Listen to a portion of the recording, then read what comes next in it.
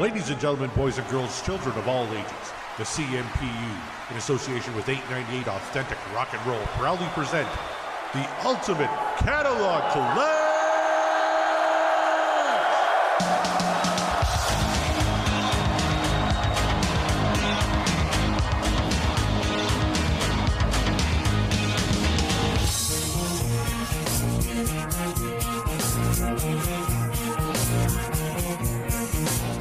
What is up, all you rockers, rockettes, and everything in... Oh, wait, hang on, sorry. I'm getting my Corey Morissette Podcast Universe intros mixed up there. I'll start again. That sounded familiar. Where was that from? Welcome all to the Ultimate Catalog Clash. This is the podcast where each season we take a look at a different artist catalog or a specific part of it, and then rank each album to find out which record will emerge as the undisputed catalog champ. I'm one of your hosts, Kevin Brown, and I'm joined now and always by my good pal and producer extraordinaire, Corey Morissette. Hey, how's it going? I'm doing great. How are you? I'm doing just fine, yeah. Looking forward to talking some Genesis. Yes, we got side 2 of A Trick of the Tail, which was largely a first-time listen for me. There was a couple of tracks I had heard before. Let's recap show 1 here for the folks. Yeah. We did side 1 of Trick of the Tail. I actually kind of like that one. I gave it a 19 out of 25, all said and done. And you were pretty close as well, if I remember correctly. I think I was 18.5, I think, something right there. Sounds right, yeah. Yeah. No, you were 20 and a half out of 25. Was that 20? Oh, I was 20 and a half. That's right, yeah. That's right. Yeah, you probably liked Mad Moon a little better than I did. I think that's correct. I think you got it right, yeah. I should apologize to the listeners too, because we did back-to-back records, and I don't know why I got stuck into the beer so hard on a Monday night. I was quite loopy during the second episode, so we'll see how that goes. So. There's nothing wrong with that. Loopy Kevin's one of my favorite Kevins, so. He's talked too much. Well, tonight we're only doing one show, and we're going to be doing side 2 of A Trick of the Tail. So this is going to be interesting because my scores are a little different on this side. I'm not sure how yours shaped up, but just as a little teaser, mine are different. Well, we'll just put it that way. Mine are different too. So, and I suspect that we'll have some similarity. So, all right. So let's set the stage. All right. Genesis, this point in their career, Peter Gabriel has left the band. The band kind of got together just to see if they could still write without Peter Gabriel, and they found it was actually pretty easy to put together a whole album worth of songs. They went looking for a new lead singer and realized he was under their nose, or specifically behind their asses, the entire time on the drum kit. And Phil Collins sings lead on this one for the first time. Yeah, and I do like too that there was an interview with Peter Gabriel fairly shortly after he had left, and he said that he had every confidence in the world that they would be just fine without him. He said that he was more confident in them than they were. Yeah, and of course, there's going to be a difference between Trick of the Tail and Wind and Wuthering, which is our next album, because this album doesn't have a lot of contribution from Steve Hackett, because of course he'd been off doing his solo album. So there is definitely a sonic difference between this one and the albums either side of it. And one thing, I haven't really listened to any of the Peter Gabriel albums, but one thing that I read was there was a big improvement in sound quality on this record. Would you say that was the case from Wind and Wuthering, from A Trick of the Tail and the early Peter Gabriel stuff? Yeah, Lamb Lies Down. I mean, Lamb Lies Down was a very specific sound because it's a double concept album. And so it's got its own thing, it's got its own feel. Now, I think that this album, we've talked about a little bit, some of the production is a wee bit dated, but there are 2 or 3 tracks on this that I think the production is just, miles ahead. And that even takes a step up when, Hugh Padgham, I can never know how to pronounce that name. When he takes over, I think that's on, I don't think Abacab, maybe Abacab or Visible Touch. He takes over there. So that progression of their sound through the 80s, the late 70s into the 80s, definitely is noticeable because, and we'll talk about this again a little bit, and we talked about it on the last episode, that Steve Hackett's guitar is so trebly, and he goes for that sound really, really hard, but it makes it a little bit thin. And I think that when your production isn't top notch, that can wash the sound out a little bit. So I think that they definitely got a little bit better on this album. Right. This was David Henschel producing, and he started off just kind of a tech working with Genesis kind of earlier in their career, right before he graduated to producing. Well, I think he was also the engineer on Goodbye Yellow Brick Road. Oh, Elton John's album. I'm pretty sure that's right.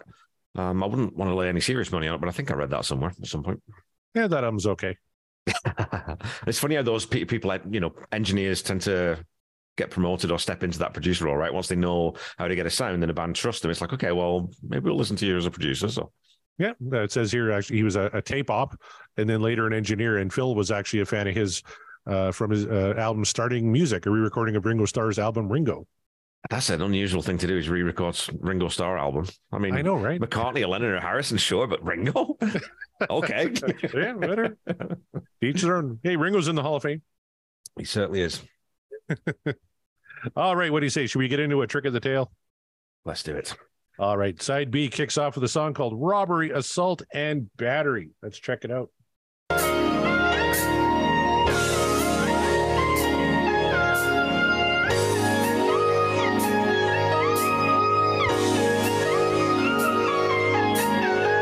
I already hate it.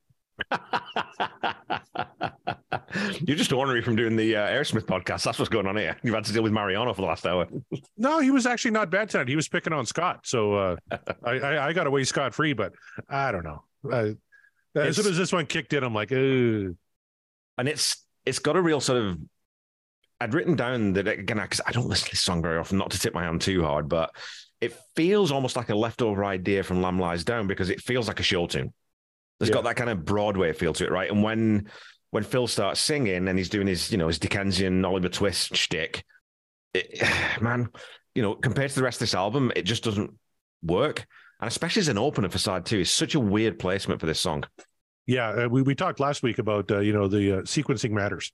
And man, it really does. And when it doesn't work, it doesn't work. And that's a great observation. I agree with that. I skipped all the way up to the chorus here because this is where I really got pissed off.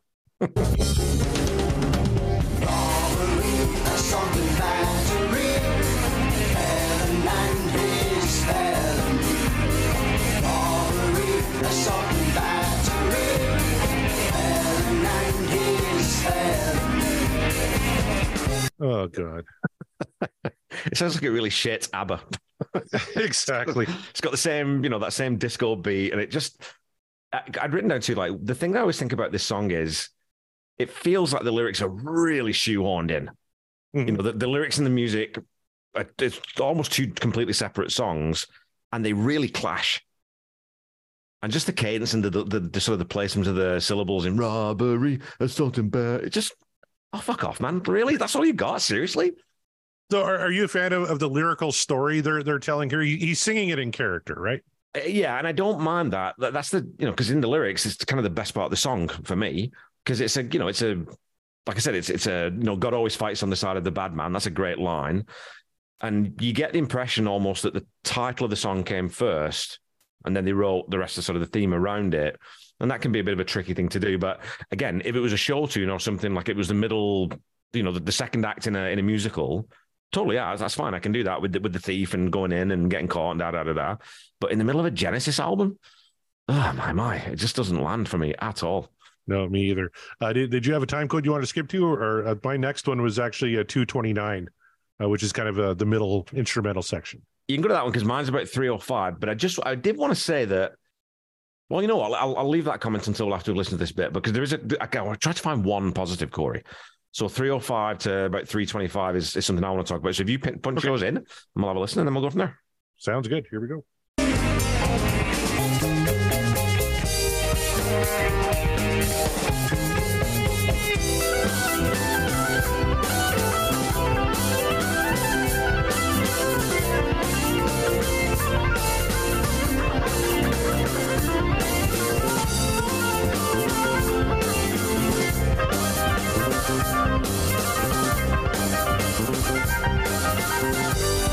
Does any of that work in concert with each other? Like, it sounds like jazz, where it's just, I'm just going to do whatever the fuck I want, and you're going to do whatever the fuck you want. We're just going to throw it all together. Oh, it's totally jazz. And it's the same thing they do on a little bit on Dance, but on Los Endos too. You get that real jazz flavor. Here, it just feels a bit scattered. And what I'd written down about the music, and this is a good exemplar of it, is that it just feels a bit try too hard. Yeah, I know you're Genesis, and I know you can do this, but when they do that well, when they build those really big, complex sections out, they sound fantastic. But when they don't, it feels a bit muddy and it feels a bit like this. Mm-hmm. So yeah, it just, I don't know. There's something about it that's just a bit thrown together for me. Yeah, no, I agree. All right, let's skip ahead to 305.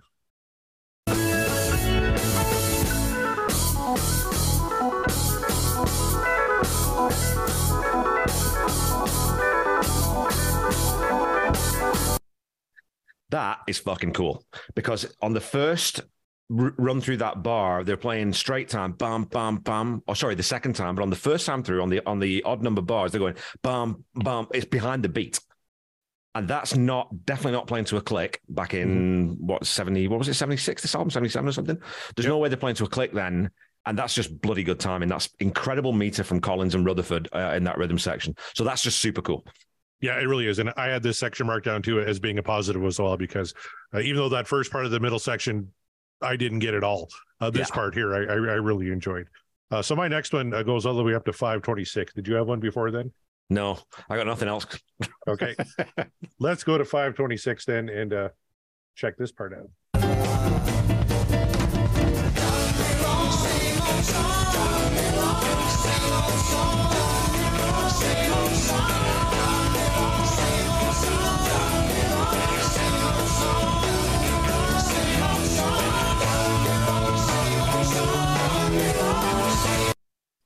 That bass line's pretty hot, though. The bass line's fantastic. Mike Rutherford, absolutely. Amen, brother. But that was like the musical equivalent of just getting repeatedly wrapped in the head with a tire iron.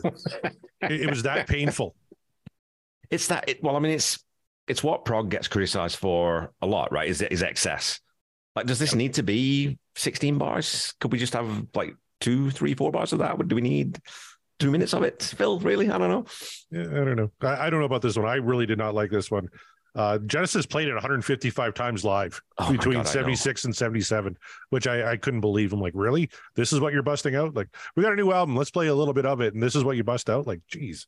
Oh, dude, there's a song later in the catalog that when you learn how many times that was played, even if you're sitting on the floor, you'll fall off. Like, it's incredible. It'll blow your mind.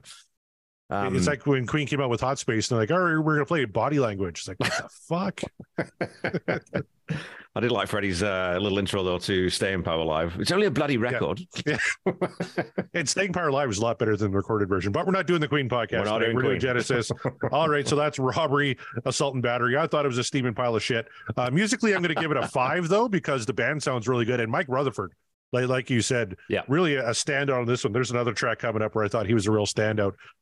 Really underrated bass player. He did a great job on that one.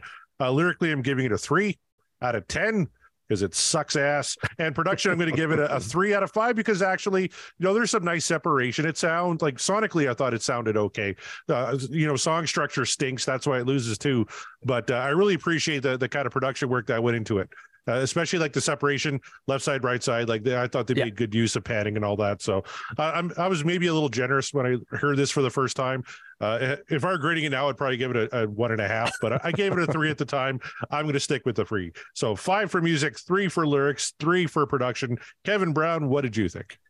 Music 4, like I said, it's a bit try too hard. The movements between the sections don't feel as slick as when they get it right. And things like Dancing the Volcano, Los Endos, which we're going to get to. And it's just way busier than it needs to be. Lyrically, like I said, I like the lyrics in this one because it does tell a kind of a cool story. It's just on the wrong album with the wrong band almost.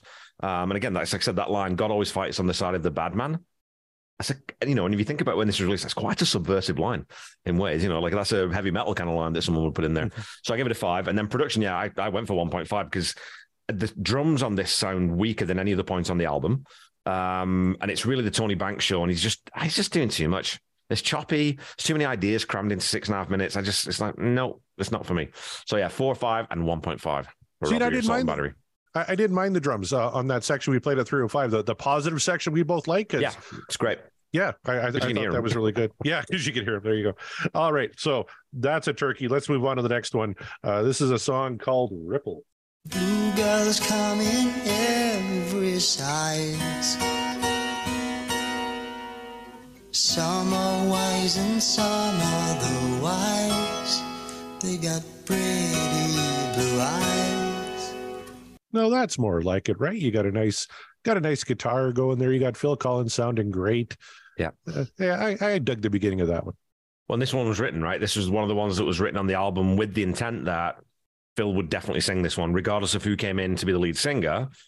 This was one they were going to give to Phil because they knew he could do this because the songs that he'd done before with the band were in similar vein, right? It was this sort of mid-range. They knew he could handle it.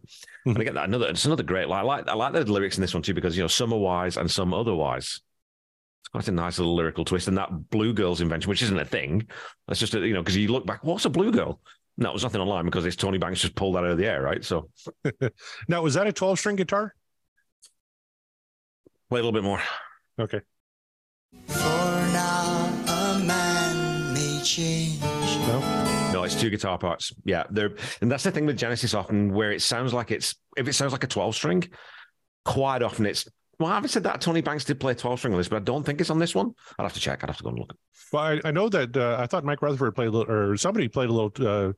It was a 12-string composed piece by Rutherford, according to my notes. Well, this is Banks, isn't it? This one, or have I got that wrong? This is Rutherford, actually. Oh, is it? Okay. Yeah, Rutherford and Banks, actually. So Rutherford and Banks. And, well, yeah, Rutherford and Banks both play 12-string. Maybe it is then.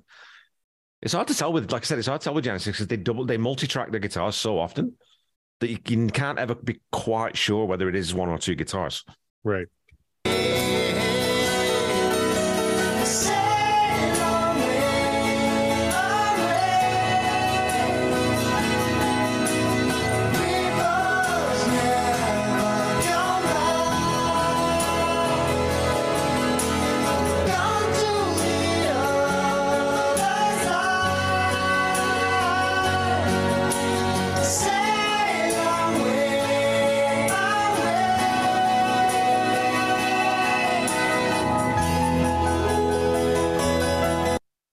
Now, I said, I think in show 1 that you kind of get some hints of where Genesis would go further in their career. To me, and it's Ripples. That chorus, I think, was just wonderful, just lovely. The cool thing about this, a couple of cool things too, that especially with the chorus on this song, you notice on that comeback, that line, the chord doesn't go back to the root we were expecting it. The first time through, it goes to the major 7th, and then the second time around, I think it goes to the 6th or something, either 2nd or the 6th. So it's a very simple sounding structure. But Tony Banks and Mike Rutherford are always going to throw something peculiar in, right? And it's just that little twist. And the other thing about it, and I don't know if you noticed this, but with the chorus, the first chorus is 8 bars, the second chorus is 14, and then the third is 16. So again, they're playing with form and sort of stretching things out and putting a little bit of bonus content in for you. So that's just a neat little songwriting trick that you don't find very often. Oh, yeah, I totally got all that, too, with middle 7ths and 8ths and throwing a 9th and 10th, too. Why the fuck not? I'm right there with you. I totally understood every fucking word you said. Okay. I want to talk about the lyrics a little bit, though, because I love the entire message of the song, which is about passing time, the inevitability of change, your face is constantly changing. That was always the thing with Phil Collins, right? His face. Yeah, because all of his solo albums are just pictures of his face, and even the remasters are his older face. Yeah. So the next verse kicks in with what's the line? The face that launched 1,000 ships is sinking fast. That happens, like. Yeah. It's just getting old. I really kind of dug the whole meaning of this one. It's that cautionary tale, right? Of like, don't wait to enjoy life or to, tell someone you love them or to go and do something exciting or interesting because you've only got now, really, because anything could happen in the next moment. So it's that, that ripples never come back and that, that it's the last time you'll look like today. So that's that thing of seize the moment, carpe diem, Yep. Yeah, it's all going to be done tomorrow, possibly. So did you have a time code you want to jump to here? Or? My next one is 308. I wanted to go to, you can do 308 because I want to go to 423. So we'll do 308 first then. Yeah. All right.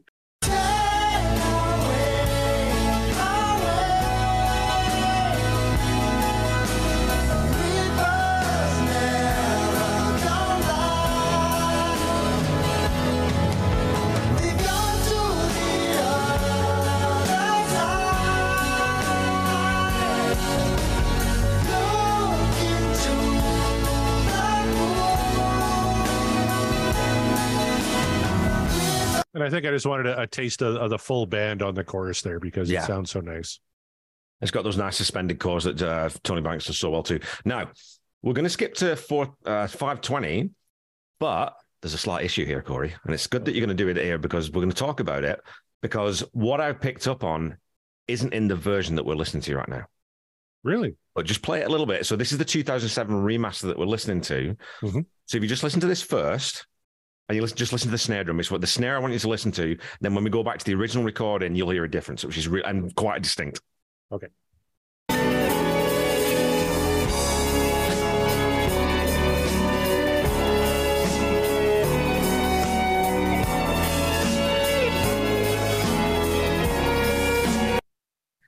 now if you go to the other version, just the regular, and then go back to that one at 520 again.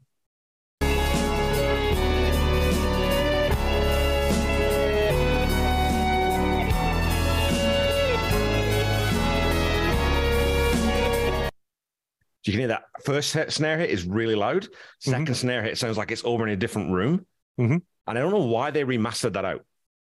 Because that's a neat little sort of, and it's panned way over in the right-hand side as well on the original. I can't remember it is on the remaster, but it's curious that those are the little things that they choose to change, hey? And you wonder whether sometimes it's going back and thinking, oh, actually, we didn't mean it to sound like that. Or if Phil Collins is in charge of the remaster and says, I always fucking hated the way we mixed that, so I'm going to change that, you know? Yeah. And I don't know how involved he was with the remaster. That seems like a Tony and Mike thing. But normally that's a drummer who's making that call. Like, oh, I always hated how that fucking sound on the record. Yeah. I wanted to play a little bit from 357 if we could. This is just kind of the middle instrumental section.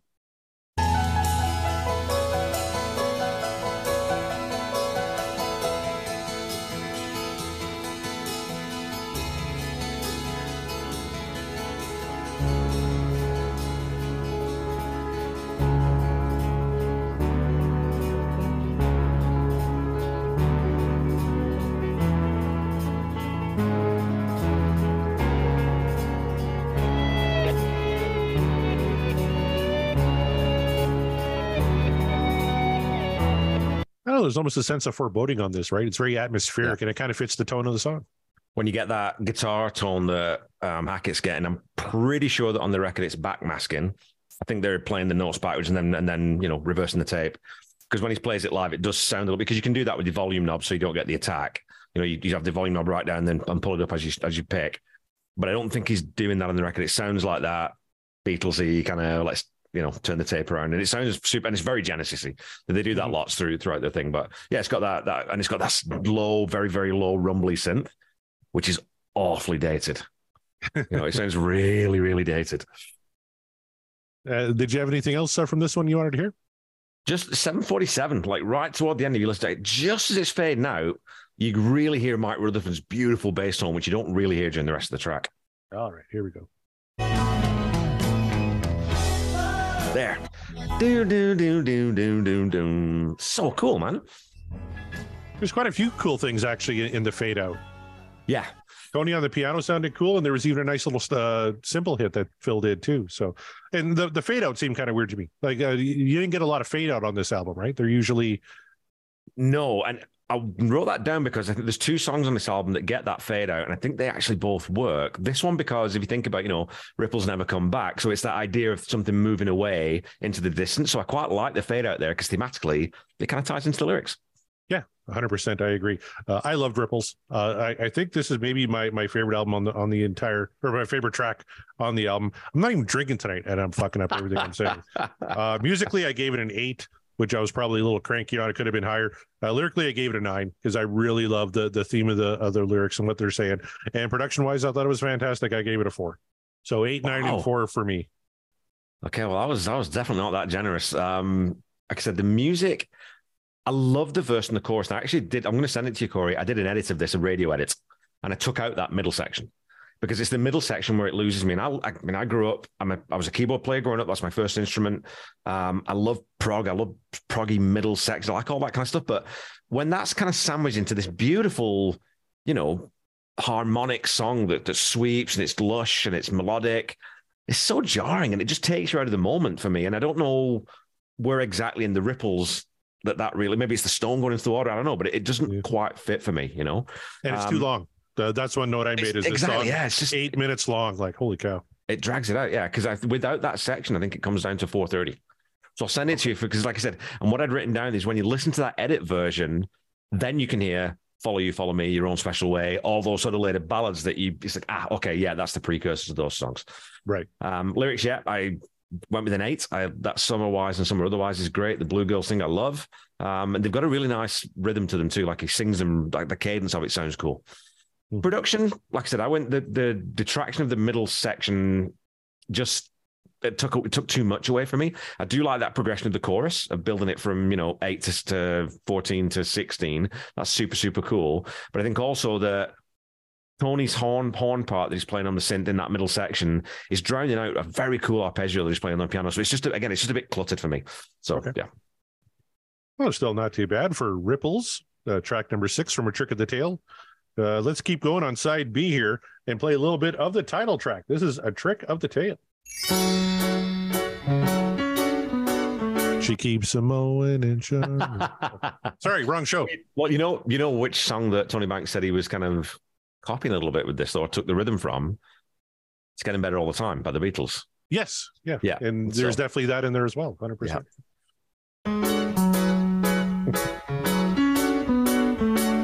Bored of the life in the city of gold, he'd left and let nobody know. Gone with the towers he had known from a child, along with the dream of a life. So right off the hop, there's really no rhyming scheme in the verses, right? No. Right. So is that a Prog trademark, or is it just there to piss me off? I mean, it's used because it's this. I think you could almost treat this as like an epic poem, right? When you read the lyrics and look at it, this is one where, because songs don't always make good poetry necessarily because you're fitting them within sort of a construct. This one you could actually read as a poem. You probably reduce the number of times the verse repeats, but it's the same thing, right? So the intro I love because you get those the bells straight away, right? The little bell chimes. And then you also get that syncopation in the opening with that descending line, that bass line that rolls down. It sits between the beat, between those piano notes. It's just guitar notes. It's so cool. It's so cool. All right, let's roll forward here a little bit here to about 1:10. Again, but soon they grew bored of their prey. The beast that can talk, more like a freak or publicity stunt. Oh, no. They got no horns and they got no tail. They don't even know of our existence. Am I wrong to believe in the city of gold? Distance, he cried and broke down the door of the cage and marched on out. So there's a lot going on there, Kevin. Man, it's so fucking cool. That's transition, that section. I love the chorus in this. I like the transition from the verse to the chorus. I don't know if you noticed, that's what I was doing, that little thing. So they've got that little wood block that's going the ta, ta, ta, ta. It's got that little click in between the beats. And it's like, to me, that's always been sort of suggesting that the beast maybe had hooves. So it's these like clip-clopping around. It's that little added sort of note to it.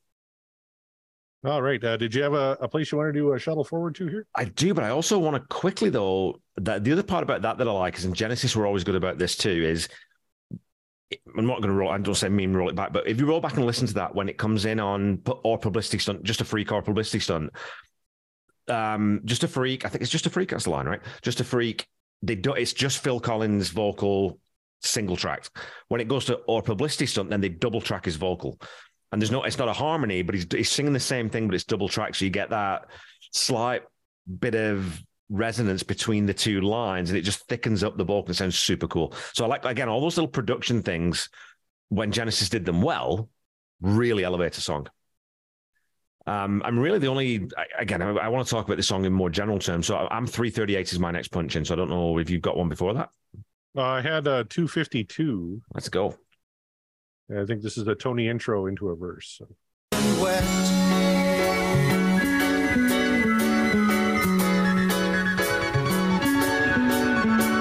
And so we set out with the beast and his horns and his crazy description of home. After many days' journey, we came to a peak where the beast gazed abroad and cried out.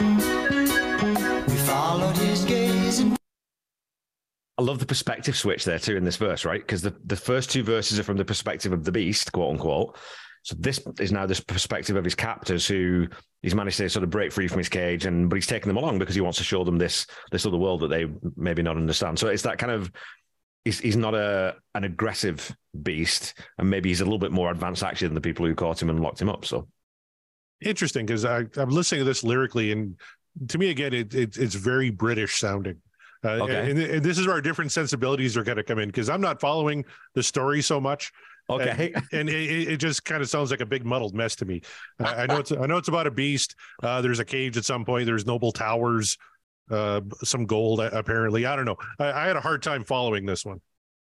So it's from I can't remember what novel it's from. It was based on a novel, but it's sort of okay. So essentially it's a I think it's some Neanderthals. It was in this story about something. It was exposing we sort of think of Neanderthals as being, well, it's now an adjective, is Neanderthal, and they're sort of uncivilized, unsophisticated, where really they had culture and they had community and they had art and they had all these things. So it's that idea that this outside look at humanity to say, well, we're not quite as advanced as sometimes we like to think we are. Where this beast comes in and he's got horns and a tail, so he looks weird, and they grab him and they throw him in a cage, and he's this carnival kind of thing, where all he really wants to do is he's trying to find a mate, is what he's trying to do, but he wants to get out from. He's got the same thing about living in a small town that a lot of people in Saskatchewan have. He's like, I want to just go anywhere else but here. So he goes out and finds out that the city of gold that he was looking for, actually is the home that he left.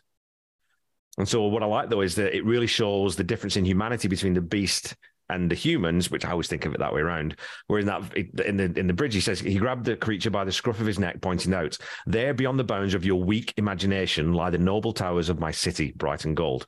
Let me take you there, show you a living story. Let me show you such me." So again, it's that kind of idea that you're not nearly as advanced as you think you are. That's what I've always taken from the lyric in this one. Yeah, see, I come from bands who say things like, "Can you see me standing here? I got my back against the record machine."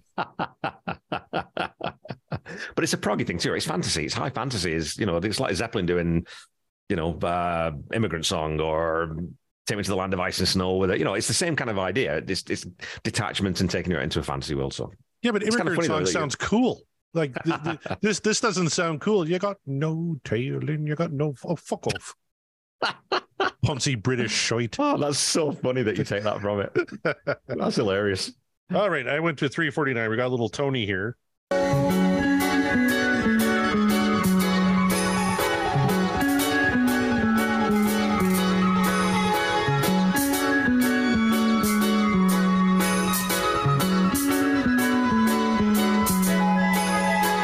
Is there any guitar on this song? Yeah. Is there? Yeah, it's just like a picked rhythm sort of thing. It's not prominent, but you can also hear Hackett's playing it's kind of a crunchy, distorted guitar. If you listen, it's quite bassy and it's spare. It's not in there a ton, but if you listen for it, it's definitely there. Okay, because I was listening and I get a lot of Tony and I get a lot of Mike, and that's about it for me.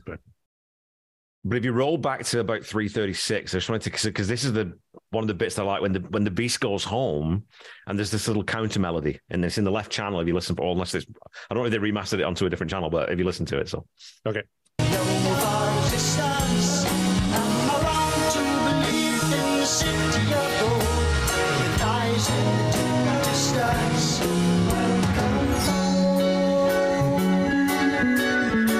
So it sings "Hello, friend, welcome home."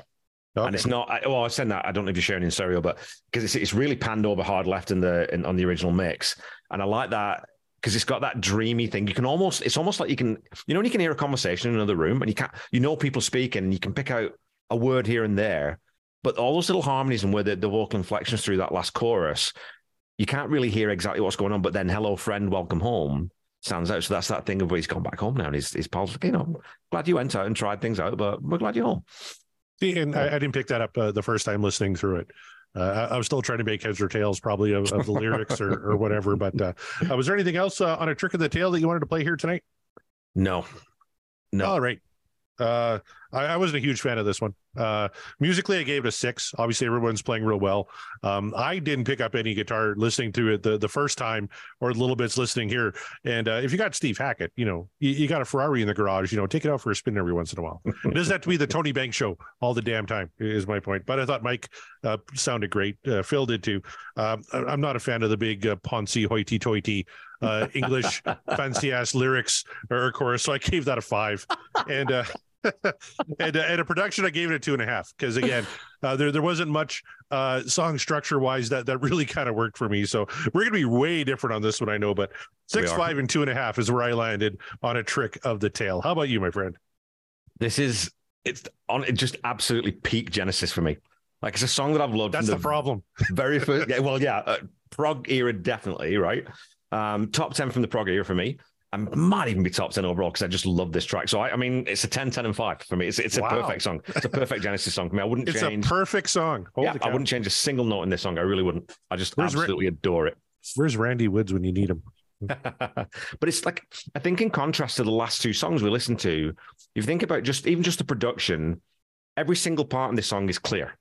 And like I said, and I think honestly, if you go back and listen to the original mix, not the 2007 remaster, because the remaster doesn't sound quite the same to me, and I don't know if it stands out. I'd have to go back and listen to this track maybe in completion, but go back and listen to the original because again, every part's clear, but where I think the middle section in Ripples and Robbery, Assault and Battery is it's just throwing everything at the kitchen sink, and they're what do they say? They're chewing the scenery. Is that what they're over egging it, right? Yeah. On this one, they dial all that back, and there's still a lot going on. There's actually 24 chords in this song compared to only 15 on Ripples. So there's a lot more going on in the sounds, but I think it's all balanced out better. So and Phil's drums sound great on this. I don't know. To me, like I said, it's a perfect song. So I think it's fantastic that I gravitated more to Ripples because that's kind of my Genesis era that I kind of gravitate to. Yeah. And I consider that a much closer to a perfect song than I did this, but you went the opposite way. So that's pretty cool. I thought how that worked out.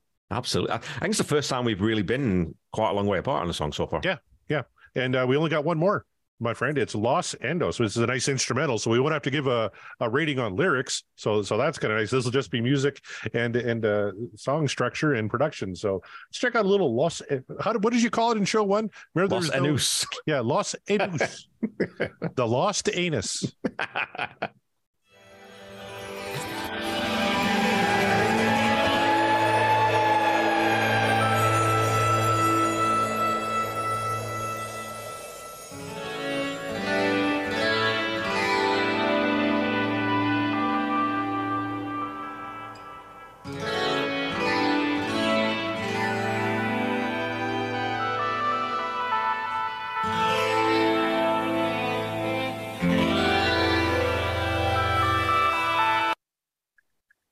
I love the fact that after 30 seconds of this song, if you don't know it, you have no fucking idea where this is going. Yeah. No idea what's to come. No, that's a good call. And the only reason I know it is because they played it in 07. Was it 07, the reunion tour? They played it. I mean, this song was played. I think the only tours they didn't play it on were We Can't Dance. And then some of the sort of the smaller reunion things they did before 07. But every other time, I mean, it's the most played Genesis song. It's the song they've most played live, which is, pretty incredible when you think about it. But there is a good reason for it, which we'll get into. Was it 661 times? You Something bet. like that from 76 to 07. Yeah. Mhm. Crazy.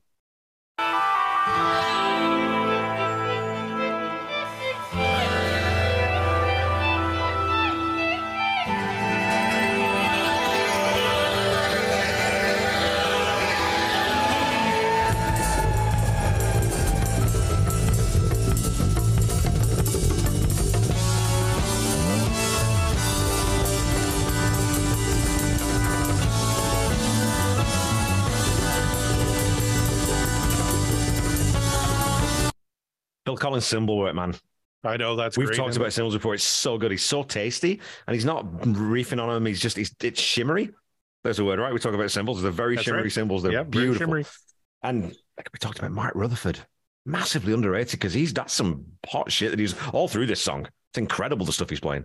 Oh, he killed it on this track. Like, especially this track, he's the real standout. Yeah. We mentioned Tony being a standout, Phil being a standout. This is a Mike track, 100%. We talked earlier about, this is the band just kind of playing almost like jazz, right? And Yeah. it was jazz the wrong way to me. This is jazz kind of the right way because there's a point. There's a nice looseness to the way they're playing, but it's still got some sort of a structure to it, and it works really well. Well, we'll talk about it a little bit because there's one sort of point that I want to pick up on. There's references back to Dance on a Volcano here. And those two songs, Dance on a Volcano and Los Endos, were written in a jam session. And so I think that looseness of the piece comes from, let's just see what happens.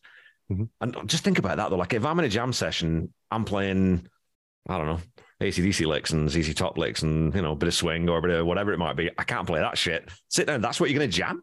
Holy shit, boys. Wow. That's some chops. No kidding. Did you want to skip ahead to anything here? Yeah, go to 245.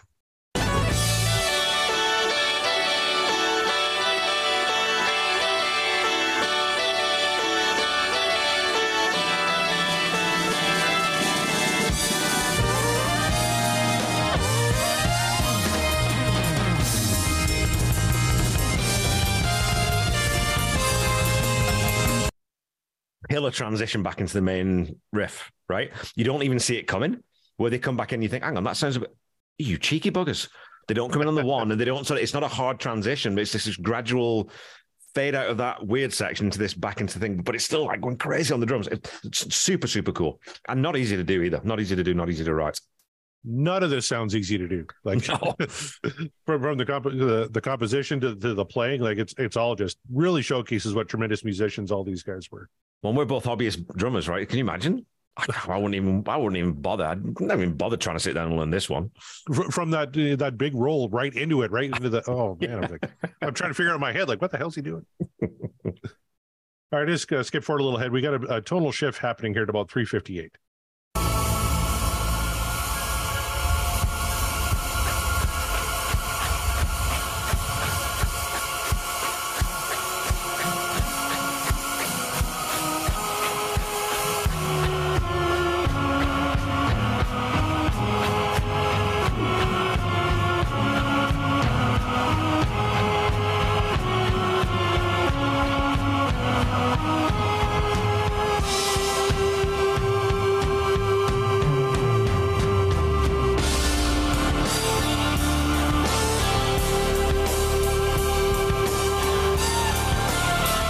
Love that part. I just love that So build. cool, man. That build is just so deliberate.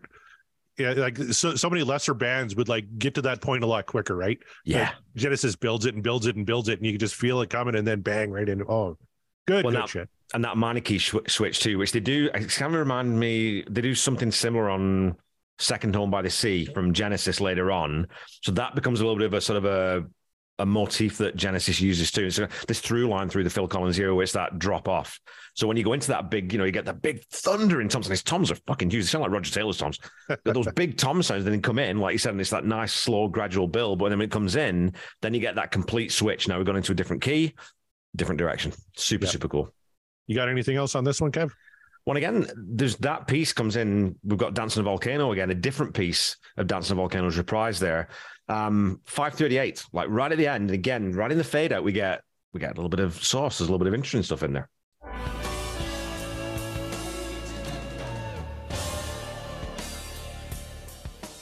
So then it goes back into that minor key, right? And you think, I wonder how long the unedited version of this is and where they went.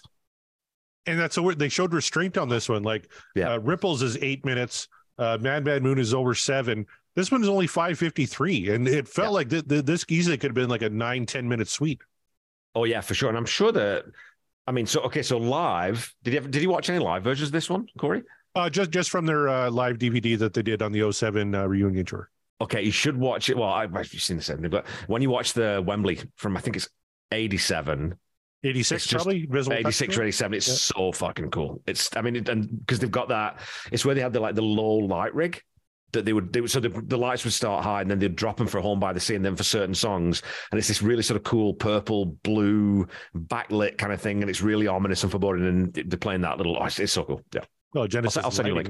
Oh yeah, please do. I watched the parts of the Wembley show from 86 quite a few times, but I never checked out Los Endos.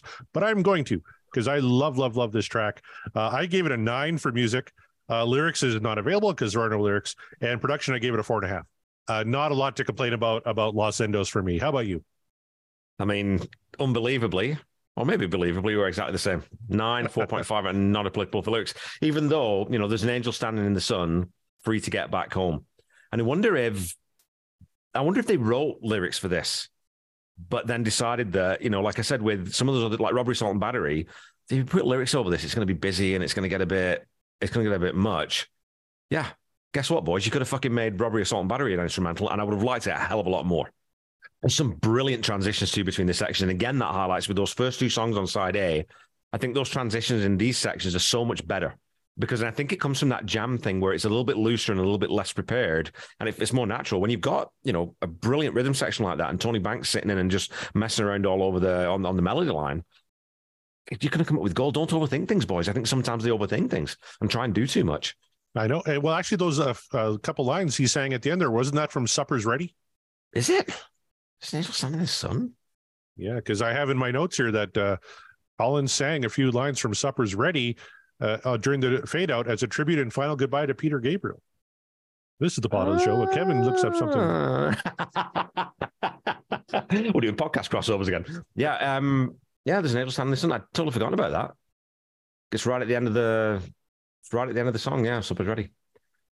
Even though we're not doing Gabriel or Genesis at the moment, at some point we'll do a one-off episode. We've got to do Supper's Ready, because that's the whole side of an album on its own. So I know. Yeah, you know what? If you win this season, you can pick Gabriel Genesis for season 2. I think I'd lose you. I think you just quit. And you know what? At the end, we're going to have to explain how that's all going to work, because we actually have some rules around that. But that's the end of A Trick of the Tail. My side 2 ended up being 7 for music, 5.5 for lyrics, 3.5 for production, where the averages give me a grand total of 16 out of 25, meaning for the entire album for me, I was 35 out of 50, or 70%. So that's not too shabby, Kev. How did your grade turn out? So this side was 7.5 for music, 7 for lyrics, 3.5 for production. So I think pretty similar. We had our differences were Ripples and Trick of the Tail. Right. Which, I'll educate you. I'll get you on side with Trick of the Tail. I'll explain to my Englishness and, that whole thing. You know what? When you said that, I'd never thought about that before, but it does have a very sort of specific, almost like a Victorian London feel to it. Have you ever played Assassin's Creed? The one set in London. Do you play? I don't even played Assassin's Creed. Anyway, I have not. No. It feels a little bit like it's got that sort of late century. Everyone's getting excited about Darwin, and so you're going to tie into this kind of idea of exploring and finding new species and things. So I think it's got a bit of that. I can see where that comes from. So it's very pompous. It's very. We're going to stop whatever the fuck we're doing and have tea for no reason at 3 p.m. What, you mean playing a major sports event and you just stop for lunch and then stop for supper? What's wrong with that? I don't know. You have roast beef in the middle of a sports contest. What's wrong with that? There's nothing wrong with that. I could go for some roast beef right now. Yeah, so mine was 38.5 overall is my album score. And I think, overall, it's a fantastic album to, assure Genesis fans that, okay, yeah, Pete's left, but we're still here and we can still do it. We've got this new singer who you already know, and it's got some high highs in it. But again, some of those moments, few of them haven't aged very well, But it's also got, I think, probably the best pairing of an opening and closing track on any Genesis album, because Dance on a Volcano and Los Endos, they're perfect bookends and they're 2 parts of the same song, really. Right. So I think that's very cool to be able to do that. Yes, and the reprise during Los Endos of Dance on the Volcano, I thought was very, very cool. So I was 70%, you were 77. Not too shabby for A Trick of the Tail. But we're coming up on the second album of the Phil Collins era, and it's one I can pretty much guarantee you it's going to be a first-time listen for me. I haven't checked it out yet. I'm going to do my research this weekend on it, but maybe just tease us a little bit on Wind and Wuthering. So Wind and Wuthering is where Hackett really comes back in and starts contributing a lot more. And so it's like I said to you, it sounds more like earlier Genesis than Trick of the Tail. That it was almost like not a backward step exactly, but sonically it kind of is in a way. And Hackett sort of didn't love that there were certain tracks left off this album that were, I don't know, well, maybe not this, but it's like stuff that got left off that was short, that he thought should have been on, where songs that were a little bit shorter, because, most of the songs on this album, there's one 10-minute song, which I know you're going to love. But there's also Your Own Special Way, which I can say 6:19, but there's a bunch of shorter songs on this one. And there's also 3 instrumentals on this next album. So it's a lot more, I'd say it's a lot more Hackett influence than this one is, because Steve obviously didn't contribute too much to this. Also, it's, it's the album that kind of nudged Steve Hackett to sort of say, well, I don't know, boys, I think I'm going to leave. Well, I tell you, when I was looking at the track listing for A Trick of the Tail, we had a song called Squonk, and I thought that's really interesting. This one, we have a song called What Gorilla? So looking forward to see what that's all about. Yeah, I mean, and WOT too. So it's like, oh dear, tell me you're a 40-year-old white man without telling me you're a 40-year-old white man. Trying to be cool. I suppose they weren't back then. They were. They would have probably been about 30 or something. So, yeah. All right. So we're one album down. Maybe let's tell the folks how this is going to work at the end of it all. We're taking these grades. We're going to try and determine, based on our, re-listen of all these albums, what we think the ultimate Phil Collins Genesis album is. And how is the grading system going to work with our special judge? Well, what is our total score for this one, Corey, first of all? Yeah, so we're 73.5. Okay. Is the final total on that one. So what we've done, folks, is Corey and I both independently of each other and without each other knowing, I've sent a little message off to our good friend, Scott Kahaskin, who is the sexiest man in podcast. And if you've never come across him before, don't come across him. I don't think you'd enjoy that. But anyway, you should listen to him is what you should do, because he's very, very cool. So he's going to be our sort of our holding tank for our votes for what we think is going to be the best album in the catalog, apart from one album that we've discounted. Which album did we discount, Corey? We discounted Invisible Touch because it is the biggest by far of the Phil Collins era. And I think it's pretty gosh darn good too. All my favorite songs come from that album. So that's an easy one to get rid of. We're thinking, what if we did a band like Guns N' Roses? Yeah, we're going to give like 10s across the board to Appetite for Destruction. That's an easy one to pick as the best of the catalog, right? So let's just get rid of that one. So for every band we're going to do, we're going to get rid of the most popular or what is considered widely to be the best album. Invisible Touch by far was the most popular. So we're going to be picking from the other albums to see which has the highest grade. And Kevin made a selection that I have no idea what it is. I made a selection. He has no idea. And we sent those to Scott. And Scott's going to hold on to those. And on our final episode of the season, he will come on the show and let us know how we did. But what if we tied? What if we both picked the same album, Kevin? What's going to happen then? Well, then we've got a tiebreaker situation, Corey. So what we decided to do was we would pick one song from any album in the discography that we'd reviewed that we thought might have the highest joint rating between us. And you've already kicked me in the balls with Trick of the Tail, because I thought that you'd be rating that way higher than you were, but I didn't pick it. I'm going to reveal that right now. I didn't pick Trick of the Tail.